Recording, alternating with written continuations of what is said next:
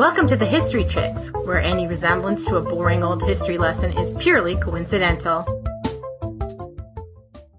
A quick word on terminology. When we're quoting material that was written during Mrs. Walker's lifetime, we do use the terms in common use at the time, Negro and or colored.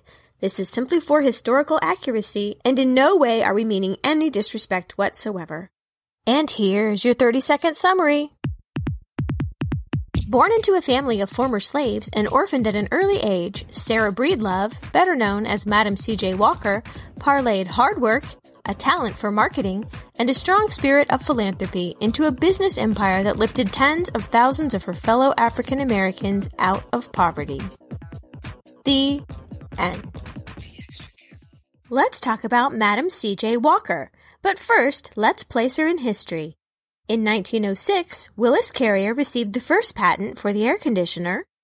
Will Kellogg and Charles Boland founded the Battle Creek Toasted Cornflake Company, which is now Kellogg's. A magnitude 7.8 earthquake in San Francisco and the resulting firestorm killed over 3,000 people and destroyed 75% of that city. The Wright brothers patented their airplane. President Theodore Roosevelt signed into law the Antiquities Act, which enabled him to protect such things as the famous Devil's Tower in Wyoming and the Grand Canyon.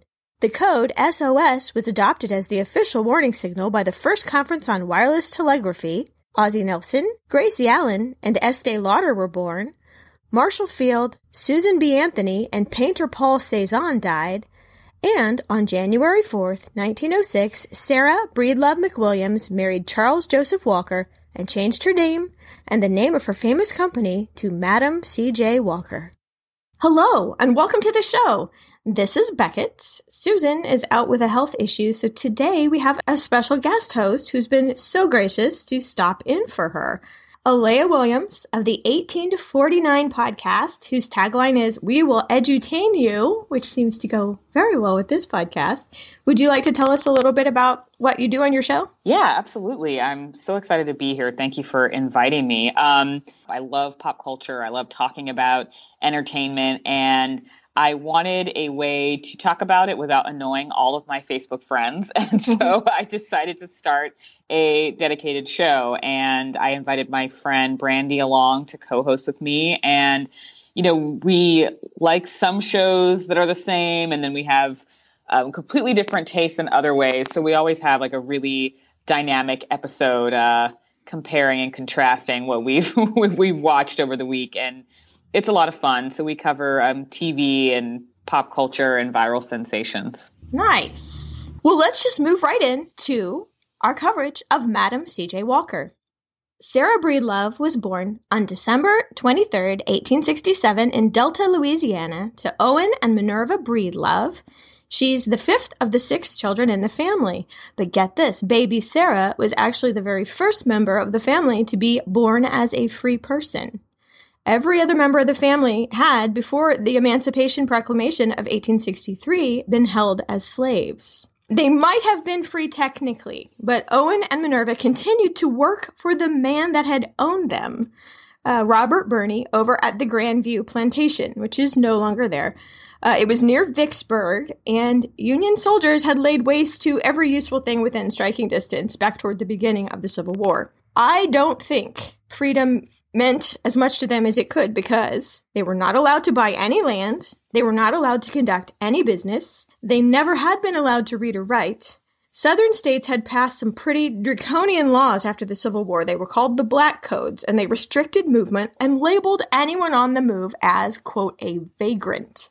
That sounds like the laws that Queen Elizabeth had passed, if you recall back to another episode, and it really ended up punishing poor people then, just like it did during this period.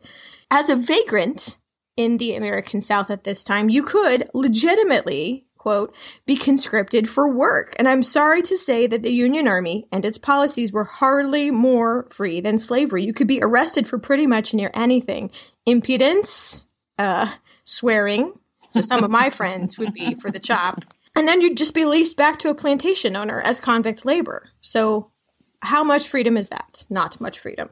And I think, a lot of people, like her parents, freedom sounded great, but most of them were all born into slavery, so they knew no other way. So, once you're freed, what are you going to do? Where are you going to go? How are you going to take care of yourself?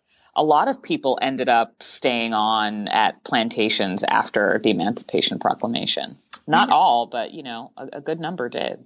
Well, and better the devil you know, I guess. Right. In this case. So here are the Breedloves working on the same land under the system that's called sharecropping, where the landowner provides the seeds and either tools or access to tools in exchange for a share of the crops. And in this case, it was cotton. And if the crops failed, too bad for you. You still owe me X dollars.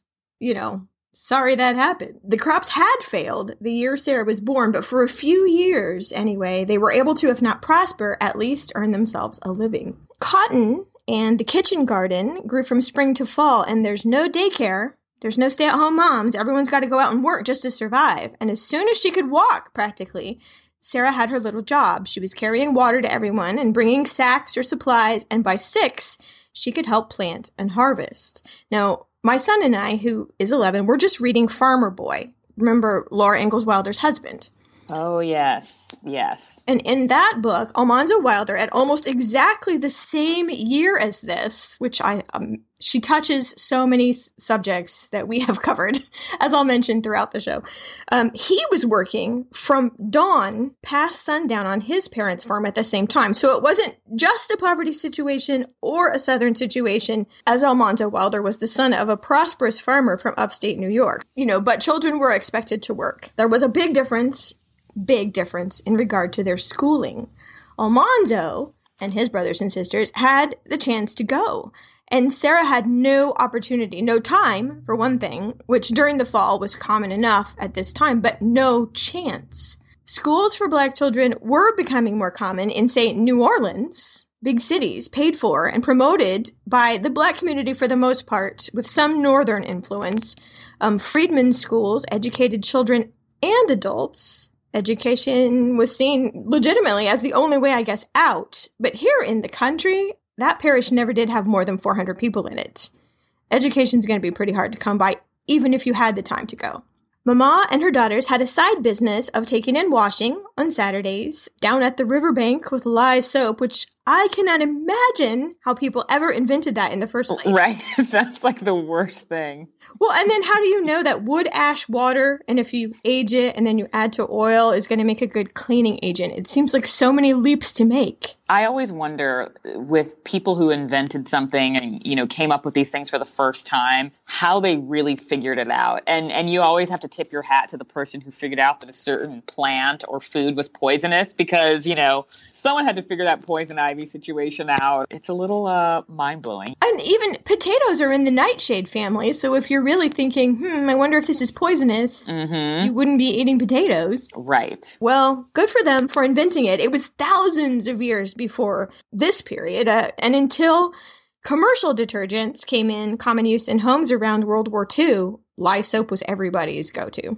So then when Sarah was only 7 years old, within a very short period of months, her mother died, her father remarried, and then he died too. It seems likely it was either cholera or yellow fever in both cases, though there was no cause of death, no death certificate. In this time and in this place, there were not too many doctors that would be willing to treat people of color. And as we have talked about on this podcast before, the medicine that was available was not that awesome anyway, so it might not have made much difference. It was an official epidemic. Tens of thousands of people died in this area. The 3 older brothers tried to make a go of it on the farm. They were having so much trouble even making rent that the oldest moved across the river to Vicksburg to look for work as a laborer. Just years of hard work and barely making it. Sister Luvinia and she worked as hard as they could at laundry, but when Sarah was 10, there was just another yellow fever epidemic, and this one struck 120,000 people and killed thousands of them. And it really brought trade and farming to a standstill in the area. No one knew what caused it or how to stop it. And then the cotton crop failed. So, oh my gosh. Well, the girls, and I assume Solomon, the youngest brother, moved over to town to try to get work as a laundress or a servant. Meanwhile, Her brothers were persuaded to move north to St. Louis by their preacher, who told them the only way to escape was to physically get out of the South. And they did go, and thousands of others went. That preacher was actually run out of the state by a band of armed white men not long afterward for encouraging the labor force to leave the area. That's what they're up against. They were expected to stay no matter what the conditions, and her brothers wouldn't do it, and they left. And Louvenia married a scary, scary mean man. And I'm sorry to say there weren't a lot of options for getting away from him. Sarah escaped by marrying Moses McWilliams when she was only 14. Isn't it interesting in that time, and we've heard these stories in various places, books and all that, of people who escape a bad situation by getting married. And that was just because there were so few options, for women to change their situations back then. Living today, I can't think of escaping a problem by getting married. I know. It's not been so long since even, I think, in the 50s. Oh, yeah. 1950s. Mm-hmm. That's your path right there. Well, Moses was a dock worker, and both of them picked cotton during harvest time. The Saturday laundry business didn't cease. It was a hard life, but she had a home of her own and was a little bit content. And at 17, Sarah had their daughter, Lelia. So talk about balancing work and home life. There was never a choice in that matter because most African-American families at this time absolutely had to have that second income to just break even. The jobs that paid more for the husbands just weren't there. Now, when Sarah was 20, her husband Moses died. We can't have any bit of good luck. We cannot. Right. No one seems to know why, although a couple of places hinted that he died in a workplace accident. And before workman's comp, it was so sad. Too bad. So sad. Well, Sarah was a widow with a small child. What was she going to do? And she took a bold step, a leap, really, into the unknown and bought a riverboat ticket and headed up the Mississippi in search of a better life. So her brothers had worked hard at those menial jobs that were available, and they had studied at night to become barbers. Now, this job was sort of being taken over by black men, even in the fanciest of hotels. That was definitely a way up. It was a job that you could control your own income, that you could, by virtue of your personality and your talent, really make it on your own. That was rare enough in this time. Sarah went to stay with them at first, but the only job she could find was as a live-in maid, where they were not about to let her bring her daughter. And there were no daycares. There's no cheerful granny or sister or friend to help her out in her new city. So get this. Sarah had to leave Lelia at an orphanage. That was her only option. Can you imagine? I mean, you've lost your parents, you've lost your husband, and then you have to leave your one child behind. That's got to be hard for any parent. The St. Louis Colored Orphans Home, as it was called, had been built by the efforts of a group of middle-class black women really just the year before. So it came along just at the right time, and it was just sheer luck, finally some good luck, that it was there for her. And they were so, what's the word? I guess I'm looking for flexible, maybe, or kind. They weren't going to place Lelia up for adoption. It was a daycare situation, I think, but just the thought of the orphanage where she stayed, 6.5 days out of the 7, Sarah could only see her on her one afternoon off. It was the bridge she needed for about a year, and then she saved up, got her own apartment, and was able to start a laundry business from home, and Lelia and she were together again, and ultimately, Lelia could go to school. The dreams of Sarah's parents to have given their own children an education were finally coming true for their grandchild. That's amazing. Sarah did good work, and soon word of mouth had her business kind of growing. In these days before automatic machines, almost everyone that could outsourced the laundry. That had been true for centuries. Laundry was a very disruptive process. It was messy, and it was hot and loud and hard work. And laundry is still a disruptive process. I don't know. That is my favorite chore, I think. It's better than others. And I will say my life changed when I had a washer and dryer in my own apartment. That made me just want to do laundry all the time, but it's still annoying. Well, the hardest part to me is the folding. Yeah, I am not a folder. Mm-mm. It either stays in the dryer or goes on a hanger, but that's about as far as I can far as I can take it. There is a little bit of a sinking feeling when you're on a roll and then you open the dryer to switch it out and you're like, oh, all these clothes stuffed in here. All wrinkly. However, we have it so hard, don't we? I know. Listen to us. Perspective. Well, I don't think Sarah would know what to do with the situation I have now. In my bedroom, I had my husband move it to the upstairs closet off the bedroom. It's literally 2 feet from where the clothes are to the washing machine.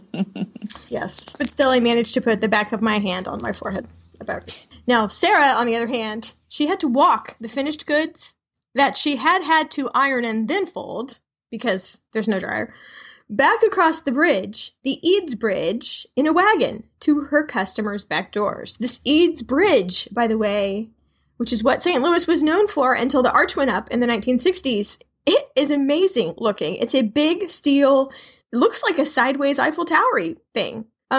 Nobody could trust that it would be a good bridge. It had been built about a decade before Sarah used it, and it was so nerve-wracking. It's not a big concrete structure, and people were like, that is totally going to fall in. That the builder borrowed the elephants from the zoo and tromped them across back and forth to prove that it was strong enough for people to walk across. And then when that wasn't enough, he got 14 locomotives on there at the same time. And finally people were like, all right, I guess I can walk across with my wagon of laundry. It's still there, still cool. If you want to walk on it yourself, it's a National Historic Landmark. So if you're in St. Louis or passing through, it's right by the arch. You can hit them both the same day. Sarah married John Davis when she was 27. Mysterioso. Not a lot known about him, except for the marriage was extremely troubled. Mr. Davis was a drinker and a very violent man, reminiscent of the stress and fear of living with her sister's husband all those years ago. Lelia ended up missing an entire year of school. One of the authors that I read puts forth that perhaps she was moving from place to place to get away from John Davis so he wouldn't follow them. That is not a good situation. No, not at all. So Sarah's church became very important to her for spiritual support, yes, but, practically speaking, too. There was a teacher there, a teacher named Jessie Robinson, a friend actually she'd known back from the orphanage days. She had volunteered there. She helped her a lot. Number one, there's no reason that you can't learn to read and write. I'll help you. If there's night school, I'll pay for it. Number two, leave your husband. He's horrible and he's dragging you down. Women should not have to deal with this. Just leave him. The end. And three, save a little every week. Even a tiny bit. Just save a little every week. All of which Sarah did. And although Lelia did not manage to pass the entrance exam to the local school, probably because of that year or so of moving around, not going to school, and avoiding John Davis, she didn't make it into the local school, but Sarah was able to send her to a boarding school in Tennessee for $8 a month, which is about $240 a month now. So one dream was well on its way. Lelia was in high school.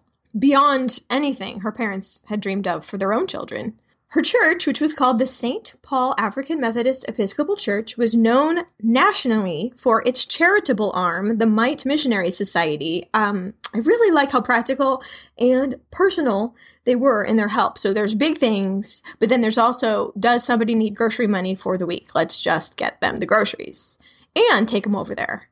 That kind of thing. So there's very practical help going on.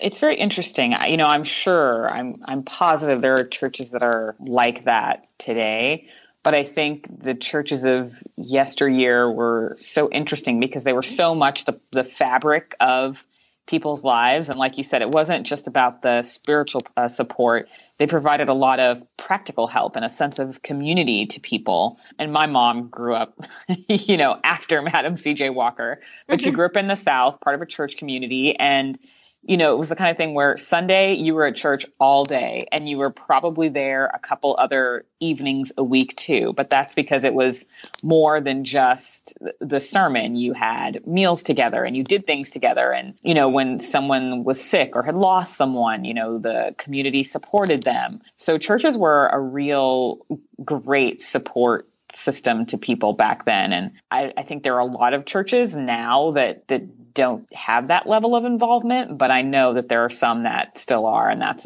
a pretty great thing. It is a great thing. And I am kind of wondering, because back in the South, right after the Civil War, some of those, quote, black codes that they enacted restricted the population of former slaves from gathering in large groups except at church. Mm-hmm. So so if you're going to talk political or strategy or even just like have a session of just talking about your worries, that's the place to do it. Yep. Legitimately and not get in trouble too. So I wonder if it's an offshoot of that. But anyway, they were so known, this church, nationally for this, that during the 1904 World's Fair, not our usual 1893 World's Fair that seems to come up in every episode and has now come up in this one too, but the Meet Me in St. Louis World's Fair, the St. Paul Church hosted the national delegation of the National Association of Colored Women, whose members included Harriet Tubman and Ida Wells, who's episode 25, a famous journalist, an anti-lynching journalist. We've talked about her before, and Margaret Washington, the wife of Booker T. Washington. And even though Mr. Margaret, Booker T. himself, was giving speeches at the fair, and the local ladies were so excited for their day at the fair, the National Association of Women decided to boycott it in protest of the fair's policies in hiring black workers and in protest of how segregated it was. And instead, they had their every other year national meeting right there at the church. And Sarah met black women from all over the country who'd made a point of practical charitable works, orphanages, day nurseries, which is daycare, retirement homes, convalescent homes, schools. Their motto was, lifting others as we climb. Oh, that really struck a chord. Their will and their power to do good really impressed Sarah. The talk about the big issues of the day, lynching, segregation, women's rights, made her think big in a way she'd never really done before, never had an opportunity to do before. She'd never been exposed to such thought. Meeting all those women was quite an education for her. But Sarah felt like she had to stay on the periphery a bit. She was embarrassed to appear in her worn clothes among all these well-dressed visitors, though she did take it all in. And she was just horribly ashamed of her hair, which, due probably to poor nutrition and quack hair care treatments, was breaking off short. She had bald spots, and the harsh chemicals to be found in a lot of products could burn you instead of help you. Oh, I know, this era of patent medicines. Sometimes all you needed was a good label and enough PR, but not an effective product. We remember all those female remedies. Alea, we talked about this in the Lydia Pinkham episode. Lydia Pinkham was a pioneering person in female medicine. Female medicine. Yes. How should I put that? But so we talked about how much patent medicine was there that was mostly alcohol, which sure would make you feel better for a little while. But Lydia Pinkham's remedy was actually effective, and it was a groundbreaking product. But she, Sarah, wasn't alone in this. Women were struggling with this all over the country. This is where my experience is not there. It's not there. I don't have any experience with this, but reading newspaper articles from the time, women did not want to go back to the tight braids that had been so recently, keep in mind what year this is, so recently associated with slavery, nor did they necessarily want to copy white hairstyles, but what they wanted were options, their own options. Sarah happened upon both a solution for her hair and a way to better her income. She had tried a product called the Poro Company Wonderful Hair Grower that seemed to work.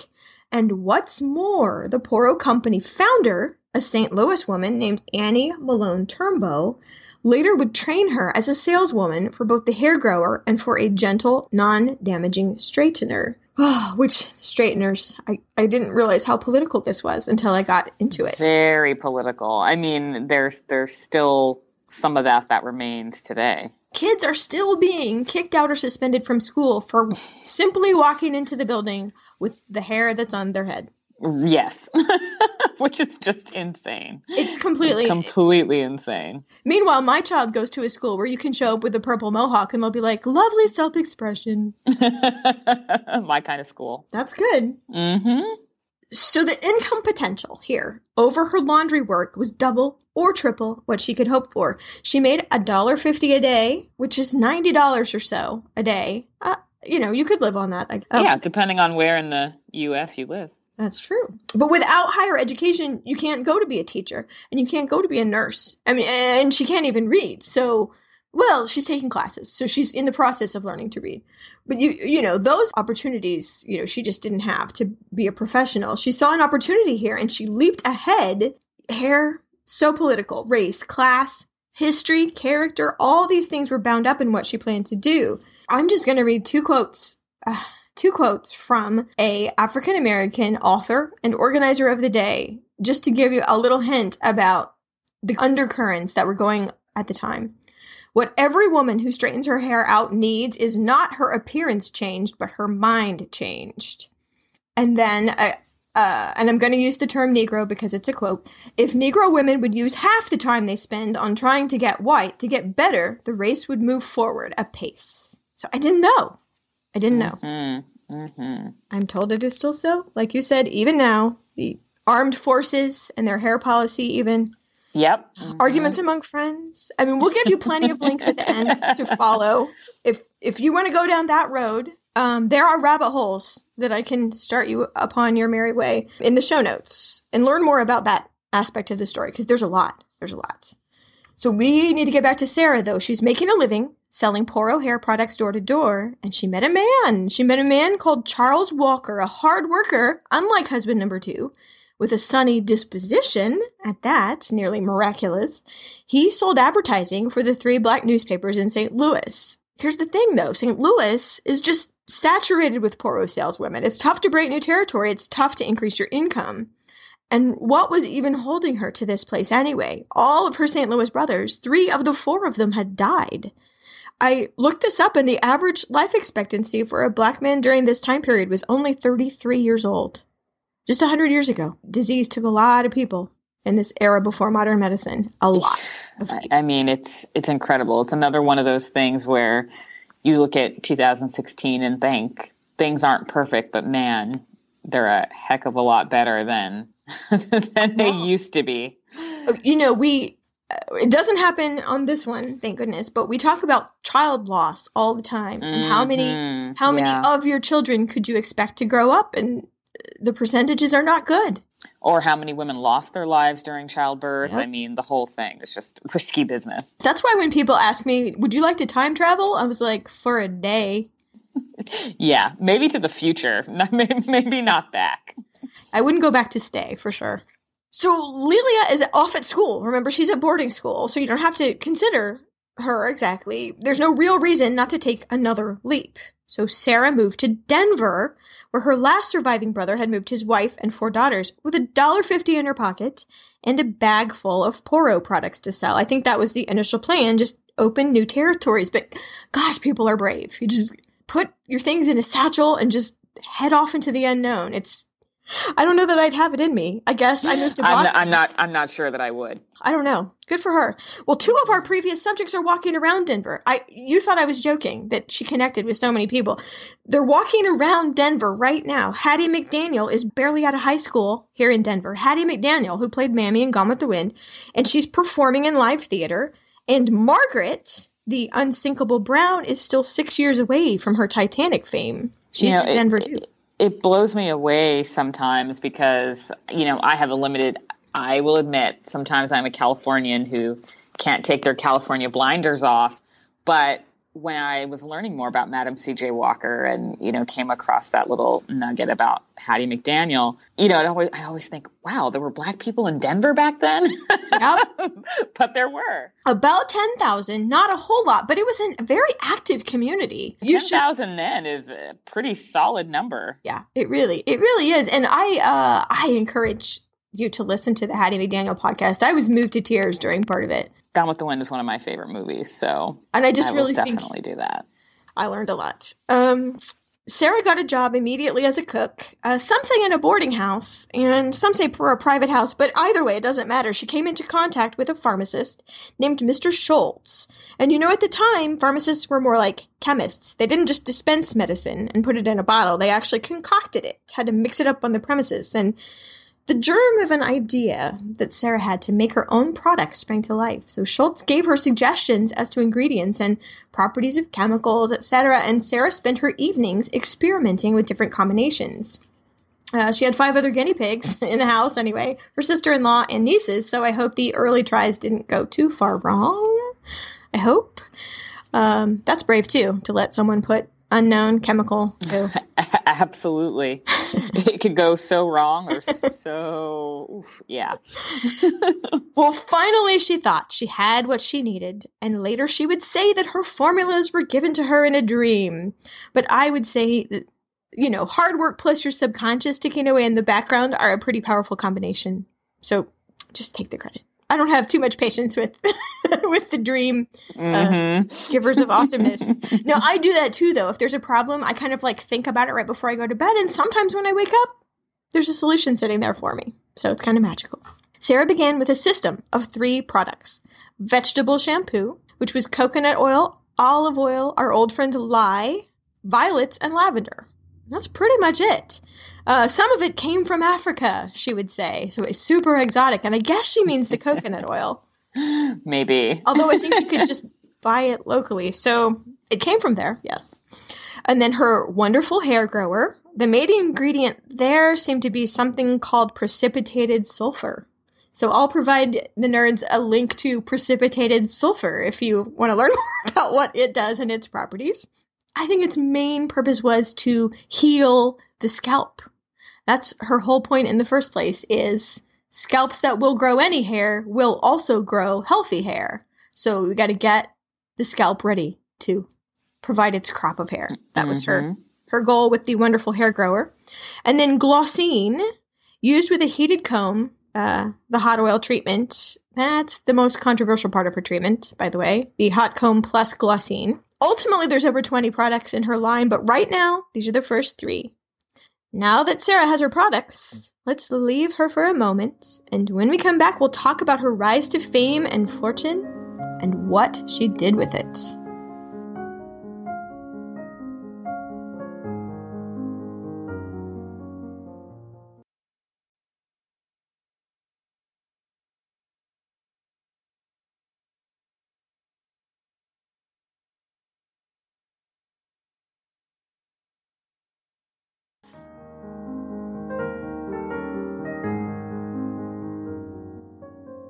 And we're back. Sarah Davis, as she is known now, has begun selling her products door to door. The women of Denver could not get enough of them.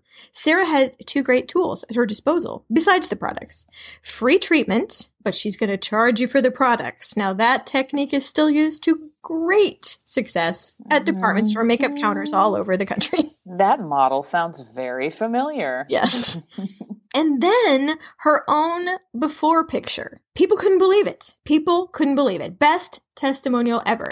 You know how anti-aging creams use 16-year-old models to market their products? You see, a lot of other manufacturers did the same thing. At this time, they would use women in their ads whose hair was already, quote, managed. That's a word from one of my friends.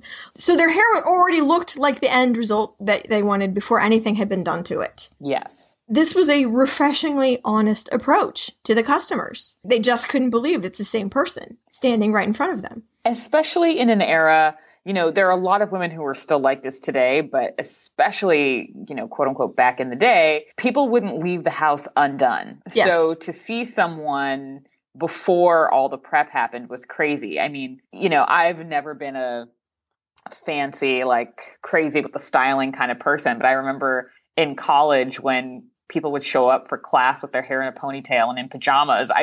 That was the first time. So even though I wasn't fancy, that was a whole new level of casual. But then you think back to Madam C.J. Walker's day, my grandmother's day, my mother's day.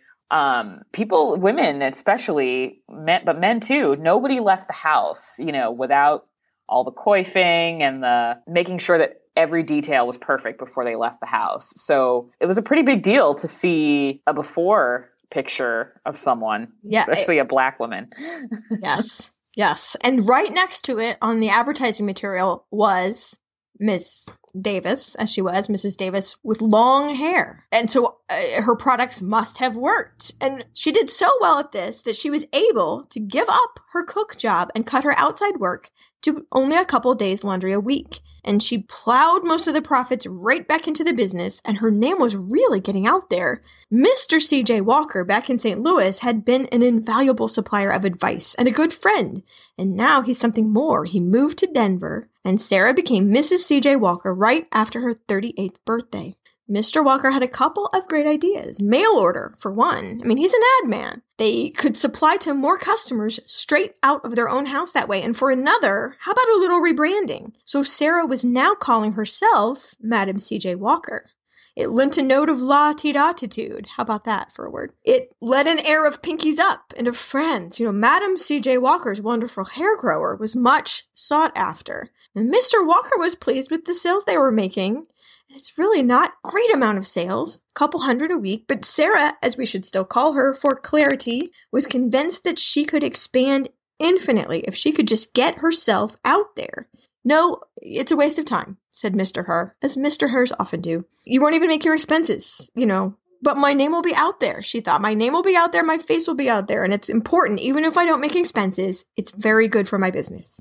So Sarah put Lelia and the cousins, she had 4 of them, all women, in charge of mail order and manufacturing, and took off with Mr. CJ for a 1.5-year blitz of some neighboring states and some as far off as New York and Mississippi. She was now making more in a week than she had made in 5 months as a laundress. She got the idea to sort of clone herself. If she trained women to show and sell the products and provide the treatments just as she would, and she took part of every sale, she could expand more quickly and thoroughly and would provide good employment for Black women whose opportunities otherwise were not good.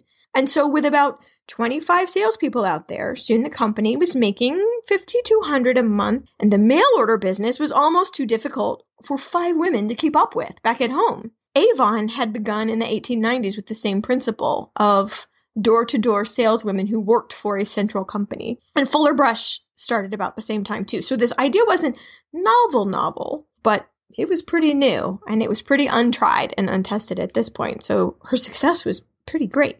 They really did have to relocate. As we talked about before, Denver, it had been a nice place to start, but it didn't have the largest population of either customers or potential salespeople. Not a steady supply anyway.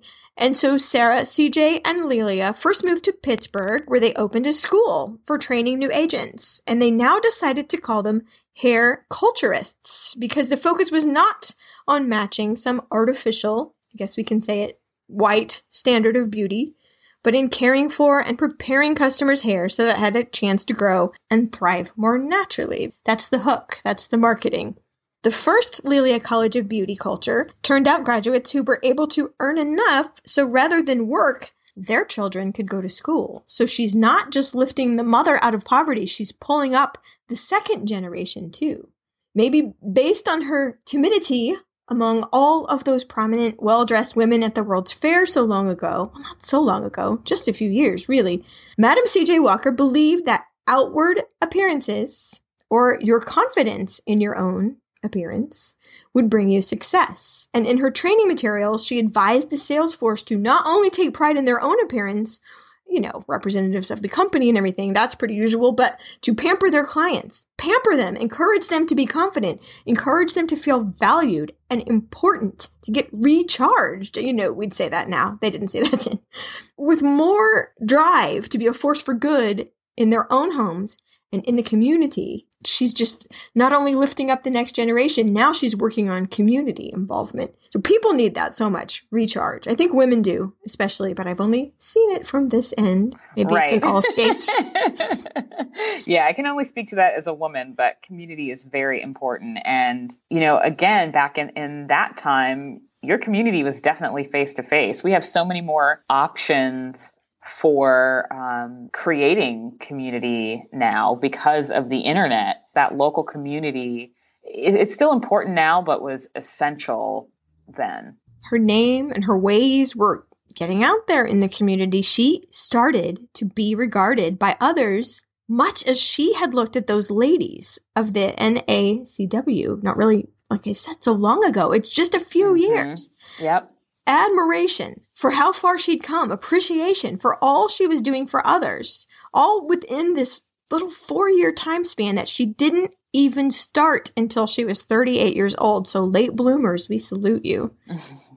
She wanted so badly to have and make connections to Booker T. Washington. He was the voice of Black entrepreneurship in America. He is the big cheese that she wanted to achieve recognition from and help from. She sent him a note asking for his help with some stock options. She wanted to take her company public. And I have to say, what are we going to say? An artful dismissal. I mean, he really was like, well, your little adventure. He had no faith in it at all. And he really, I know she aimed high for going to the very top of the pyramid, but he really kind of slapped her down. Nonetheless, she went on. She actually mortgaged a house to get this stock and moved her HQ to Indianapolis about a year afterward. Though Lelia, who'd married a local man, was left to run the original school in Pittsburgh, which is not there anymore, which stinks. It was on 2 Wiley Avenue. I couldn't find it on Google Street View. That bumps me out. That'd be really great kind of historical landmark if it was there.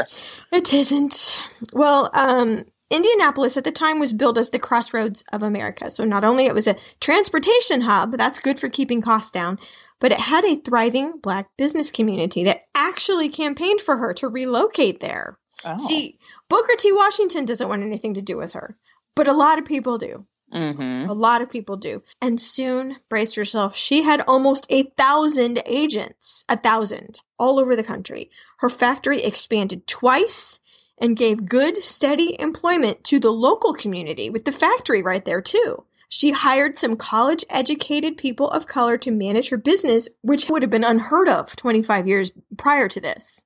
But despite being the kind of successful person that has bankers and store managers and car salesmen spilling out their front doors to fawn over her the second she pulled up, despite being an employer of thousands, despite being a patron of the arts and a real estate investor, still, one day at the movies, a clerk rejected her dime and said the price had gone up a quarter, but only for colored people, said the clerk. What is it going to take? So she had to sue. They settled out of court, and that theater, the Isis, was eventually torn down. That will show you. But, what is it going to take to get acceptance? What? Sarah pledged such a shockingly high amount to the local building fund for the local, quote, colored YMCA that her visibility increased exponentially. Though she said, helping our boys will help our girls, but eventually I hope to put up a new center for girls, too. That didn't happen until 1924, so she's also struggling with sexism. Not only the color line, but the sex line is bad too. And when Madam C.J. Walker wrote again to Booker T. Washington, who, he's the man to know if you're a Black entrepreneur, to ask if she could introduce her work and her journey to a gathering of thousands of Black farmers he was hosting at his Tuskegee Institute. Even though he often said that farmers passed through to become businessmen, her industry got no respect from him. As far as he was concerned, all that beauty products marketed to Black people wanted to do was whitewash them. So she's also struggling with prejudice, even against her line of work. Mm-hmm. It was such a struggle for her to gain the slightest bit of recognition from him, despite her speech making all over the country by now, growing fame, growing philanthropy. He had taken against her so thoroughly that during a meeting of Black entrepreneurs that he hosted, he blocked a request from an audience member that she speak. She's sitting right there. A public snub from one of your heroes has got to hurt some. She didn't let it bring her down. She just took her own opportunity to share her story with the audience. She stood up in the middle of the meeting and said, surely you're not going to shut the door in my face. He was. He was. Later, her impromptu speech from the audience was reported in the papers as one of the hits of the conference, though from his perspective, can you see? I mean, it's pretty presumptuous. Right. Some rando to stand up in your conference. If you were in a panel and someone squeezed in like that, that's so I understand. That is a huge party foul. Yeah. So I understand his feeling, but he had opportunities to not have that happen to him. But even I kind of cringed. I was like, really? You just stood up? Oh, has anything like that ever happened? I don't know. I do a lot of speaking and events, and occasionally you'll get someone in the audience who goes on and on and on. But sometimes it usually happens with like a panel.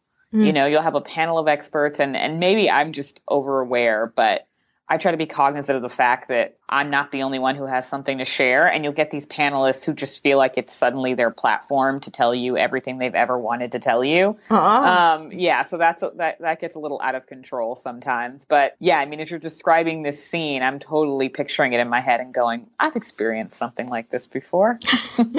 She's just so eager to impress him. That's her Everest, I think. Well, after that speech, people did want to meet her. So it worked in some ways, although Booker T hardened his heart a little bit.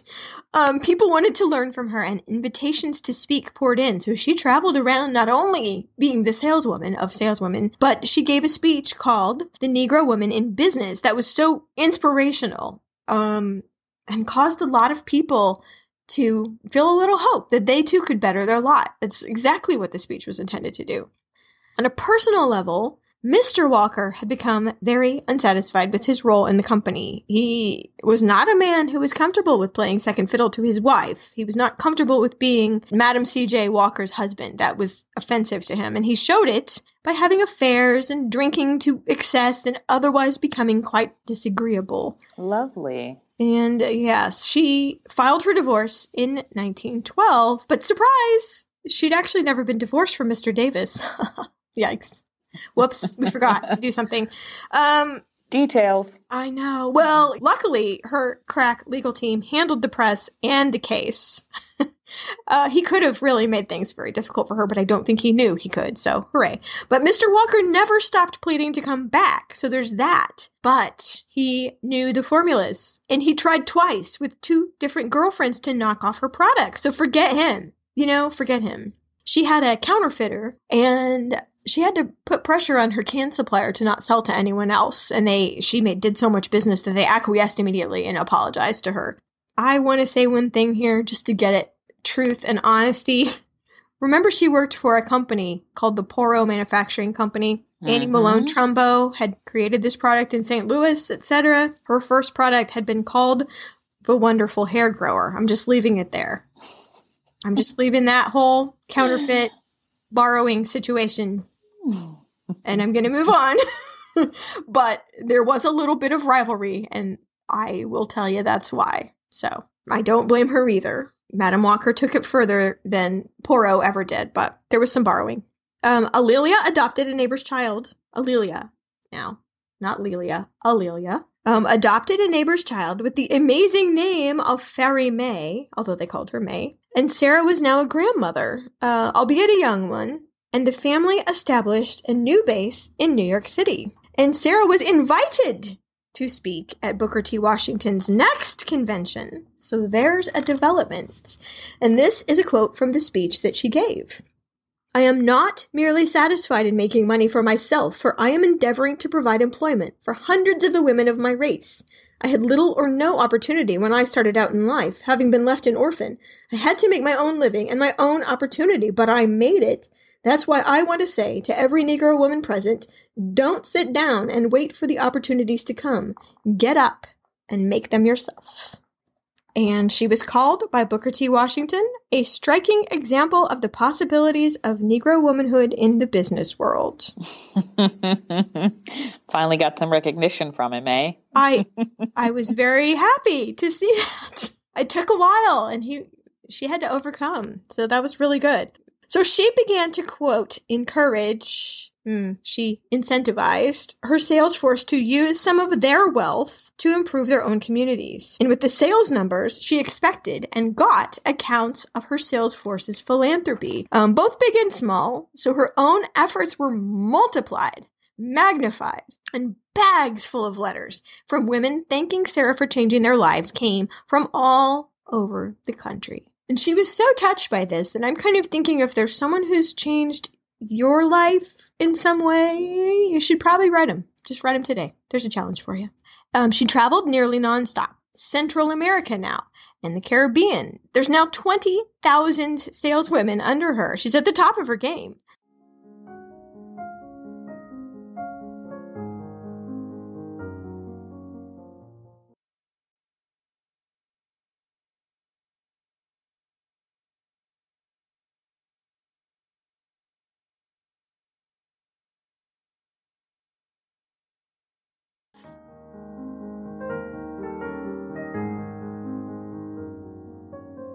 And now to more of a national stage. World War I broke out, and Sarah, with other Black leaders, encouraged Black soldiers to join up. Their hope was that by showing their loyalty to America, that society would return the favor by granting them true equal rights. I mean, technically, they'd had the right to vote, men, anyway, from 1870, but you know. The restrictive practices were still in place. Race relations were at an all-time low. We're going to cross another podcast subject here when we mention the St. Louis race riot of 1917. Josephine Baker, former podcast subject, claimed to be in the midst of this horrific event where white citizens crossed over into Black East St. Louis and murdered and terrorized the citizens there. And the people who'd encouraged all those young men to join up for the country felt betrayed by the government's reactions to this and other just horrific incidents all over the country. The 369th Infantry Regiment, in fact, they're called the Harlem Hellfighters by the Germans because they were so feared. I'm going to provide you with a link to a book about them, too. That's a great name. Yeah. Well, the Germans gave it to them. So they're one of the most famous regiments from World War I, from America. And they came back to this. I mean, lukewarm at best from the government as a whole. It was very offensive. And lynchings had reached almost 500 that year. And as murder is prosecuted at the state level instead of the federal level, lynchings were getting ignored. I mean, states just wouldn't prosecute. Madam Walker joined an NAACP committee that organized a march called the Negro Silent Protest Parade. And in broad daylight, around 20,000 marchers, children and women as well as men, probably Madam Walker too. The biographer that I read couldn't pinpoint her attendance, but as she was there, part of the committee, I don't think she would have missed such a thing. They marched peacefully and solemnly to only a drum beat, solemn audience too. Everyone was quiet down Fifth Avenue as a protest, calling attention to the government's treatment of both returning soldiers and the treatment of people of color as a whole. And the next day, Sarah joined a group that was headed to the White House to present a petition to urge President Wilson at least say something from this pulpit here to anything in public to give the colored, as they said, people hope and to make lynching a federal crime. And of course, this is the president who showed The Birth of a Nation in the White House. That's a movie about the KKK. So he is not your most sympathetic president ever. He was suddenly unable to meet with them, despite having invited them in the first place. It might have been too much of a political hot potato. But they didn't give up. They fanned out all over Washington, D.C. and spread their message to any receptive senator, representative, politico of any stripe, journalist that was there. So that it wasn't a wasted trip. And it got her name on a national platform with the likes of the most famous political activists of the day. And Sarah now encouraged her sales force because, after all, she's got a whole bunch of personalities behind her that can affect change on the local level. That's where the change probably should happen anyway. She encouraged her sales force not only to use their positions for philanthropy, but now for political influence. You've got to put pressure on your local leaders. And she began to give speeches at prominent events about community engagement and politics and entrepreneurship. She funded scholarships for women at the Tuskegee Institute and other colleges. Her political work won over quite a few skeptics who might have seen her as not as valuable as a contact because of her work in the beauty industry. There's that old prejudice again. It led to a friendship with the anti-lynching journalist Ida Wells Barnett. And that is legitimacy. When someone of that caliber in the journalistic world values you as a partner, I think you've made it in that. And it must feel so good after so many challenges and so many hurdles that have been overcome to have those kind of relationships and connections finally. I know. And from nothing. I hadn't written this down, but on one of her trips, she went back to Delta, Louisiana, and was welcomed graciously by the daughter of the man who used to own her parents, and stood in front of that house, just stood there. I'm reminded of that scene in Forrest Gump when Jenny goes back to her old house. Nobody was living in it. It was an abandoned cabin, and she just stood there and kind of marveled about how far she'd come, and there was her past right in front of her in an old abandoned cabin, and, the emotions must have been completely overwhelming. You show up in your 7-passenger touring car, pull up outside of this cabin, and the contrast could not be more clear. I just can't even imagine. So she'd been denied a passport by the United States government to attend a peace conference in France due to fears I don't even know. I was going to ask if you had a reason behind that. That's interesting. Colored complaints. That's how they put it about race relations in the United States. The government said would derail the peace negotiations with Germany. Now, see, I remember when I was younger watching some TV movie about Josephine Baker. So I remember a little bit about her story. I can't wait to listen to the episode that you did about her. But, I mean, was her travel ever restricted to your knowledge? Because I feel like she was all over the place.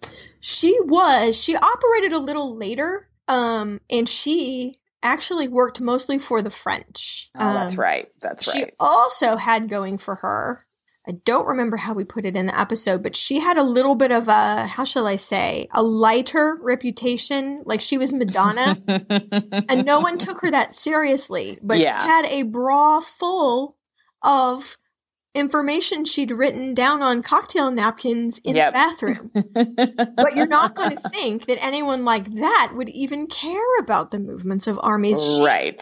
Josephine Baker saved tens of thousands of allies. I just remember her story being, and I mean, I read a little bit about it when I was an adult, but I just remember being in awe of her story and her experience. So I'm very much looking forward to your episode because I want to learn more. I encourage everyone to go back and listen to that episode. Anytime I'm interviewed for anything and people ask me, who surprised you the most when you did the research? I always say Josephine Baker. I had no idea.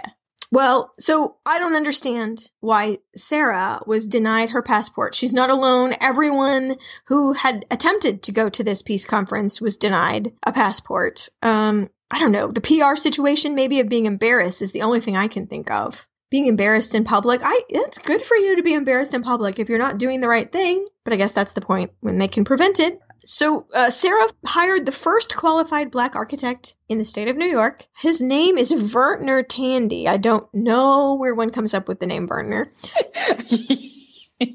The whole name is just a little bit unfortunate. Well, he designed and built for her a grand 30-room mansion in Irvington-on-Hudson where the likes of the Rockefellers and Jay Gould lived, by the way. This is serious Gilded Age location, with marble staircases and decorated ceilings and 4 fabulous cars in the garage. Villa Lewaro, which is the first 2 letters of Lelia Walker Robinson's name. I've worked hard, she said, and now I need to rest. Her health had begun to fail. Nephritis in her kidneys. She had extreme hypertension. Her blood pressure is double what my blood pressure is right now. That's really bad. She often felt quite fatigued, and though she hosted several grand political and social events at that villa, she did not get to enjoy her house for long. Not much more than a year after she moved in, she fell ill and was rushed back home via a first-class carriage in a train, which still, I'm sad to say, caused epic hubbub, and immediately began setting her affairs in order. She gave $5,000 to the NAACP, the largest gift the group had ever received. It was about $64,000 in today's money. She gave and gave to colleges, to schools, to foundations, to organizations and individuals. The St. Louis Orphans Home that had watched Lelia while she worked that first year got a large bequest she didn't ever forget. She slipped into a coma one night, and on May 25th, 1919, Sarah Breedlove Walker died at her house in New York due to complications of kidney disease, and she was only 51. Her funeral was a star-studded list of prominent Black Americans. 1,000 people drove in her procession, but Lelia and May did not make it in time because they were in South America. Oh, they missed the whole... Oh, it was heartbreaking. Her actual burial at Woodlawn Cemetery in New York took place days later in private after Lelia finally made it home. And after Sarah's death, Lelia became the president of the company. The company's charter actually specified that only a woman could be the president of the company. And in 1928, the new headquarters of the C.J. Walker Company went up in Indianapolis. It was a long-held desire of Sarah's after that incident at the movie theater to have a home office that not only included the factory, but included a movie theater and an auditorium, because she was not going to have that treatment ever again from someone when she was going to see a movie. And she actually put in her design a movie theater, which they did build in remembrance of the old Isis Theater, you know, that had treated her so badly. This headquarters is still there, and it is now the Madam Walker Theater Center, which is a cultural arts hub and event space, still there as a monument. That's a National Historic Monument also, as is her villa, although the villa is now in private hands. Someone lives in it, which is kind of good, I think. Yeah, I mean, it's being kept up. I like that. Yeah, it's being kept up. It's being used. And someone's monitoring that not too many changes are being made. That's basically the way that she had it. The company did go through some hard times. The Depression, which happened right after their new facility went up, made a giant dent. The loss of its heart, Sarah, was quite another. But it seems like the factory didn't cease production until 1981. That kind of blows me away, actually. And Sephora has just released, I'm talking the timing couldn't be more perfect and I didn't plan it, the Madam C.J. Walker Beauty Culture line. And I looked at them online and the ingredients seem more exotic. I don't know what muru oil is exactly. I've never heard of that. We're not exactly getting our hands on whatever that is, I think in 1906, but it does seem like a lot of natural ingredients, and maybe it's the updated version of Sarah's vision. Maybe. Can I share a couple of my favorite quotes? Absolutely. The lifting others as we climb. You said that was her church, right? I hadn't heard that one. That was actually the association that had met at her church, the National Association. Okay. I love that. Okay. And then I love her quote, I got my start by giving myself a start. I just love that. She is something else. She really advocated for people to make their own way. And she often said that sometimes all people need is a little helping hand and they can help themselves. But without a start, it's hard. It's, and she credits seeing all those women at the church with kind of jump-starting her own desire to set on this pathway. But, without a spark, sometimes people don't get energized to start on a different path. And she really felt like giving people a little spark is what she was kind of put on earth to do. So true. So true. And she definitely did. I mean, she still inspires people to this day. And now it's time to talk about media. So let's start with books. And I'm sorry to say that I am reading this straight out of the plaintiff request from my library to please bring these books back. So here they are. First, there's 2 children's books. Who Was the Hair Care Millionaire by Mary Kay Carson, and Madam C.J. Walker, Entrepreneur by A'Lelia Bundles. And then The African American Century by Henry Louis Gates Jr. and Cornel West. And On Her Own Ground, The Life and Times of Madam C.J. Walker by A'Lelia Bundles. Now, this author is Sarah's great-great-granddaughter and is widely considered to be the foremost biographer. So definitely pick that one up. That's got a lot of information and photos in there and a lot of further reading. There is a work of fiction, a novel called The Black Rose by Tenerife Dew, based on the research done by Alex Haley, who wrote Roots, which is being rebooted, by the way. So it's going to be on Monday, May 30th. Set the DVR. That's the premiere of that miniseries.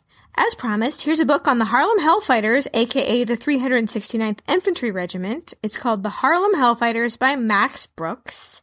And for a little depth on the politics of black hair, there's Untangling the Roots of Black Hair in America by Ayanna Bird and Lori Tharps.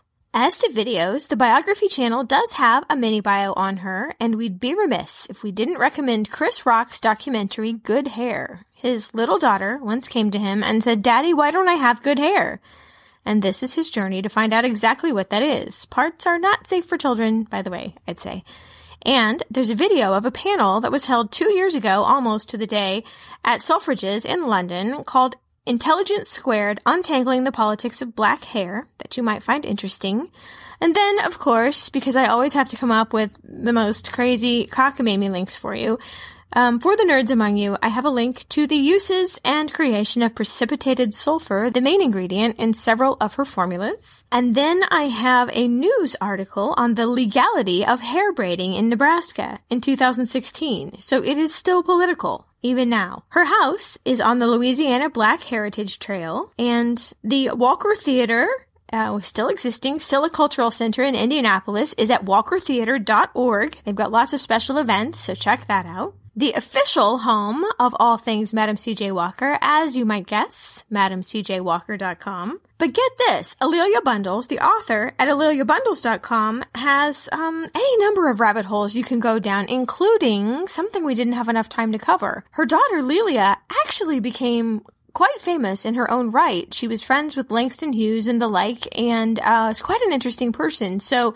if nothing else, you might check out AleliaBundles.com to learn a little bit more about Lelia. And at MadameNoir.com, there are instructions on how to use a hot comb, or even what a hot comb is, if you've never seen one. Last, but certainly not least, the Smithsonian has a new African American History Museum going in. They are loading the items in right now.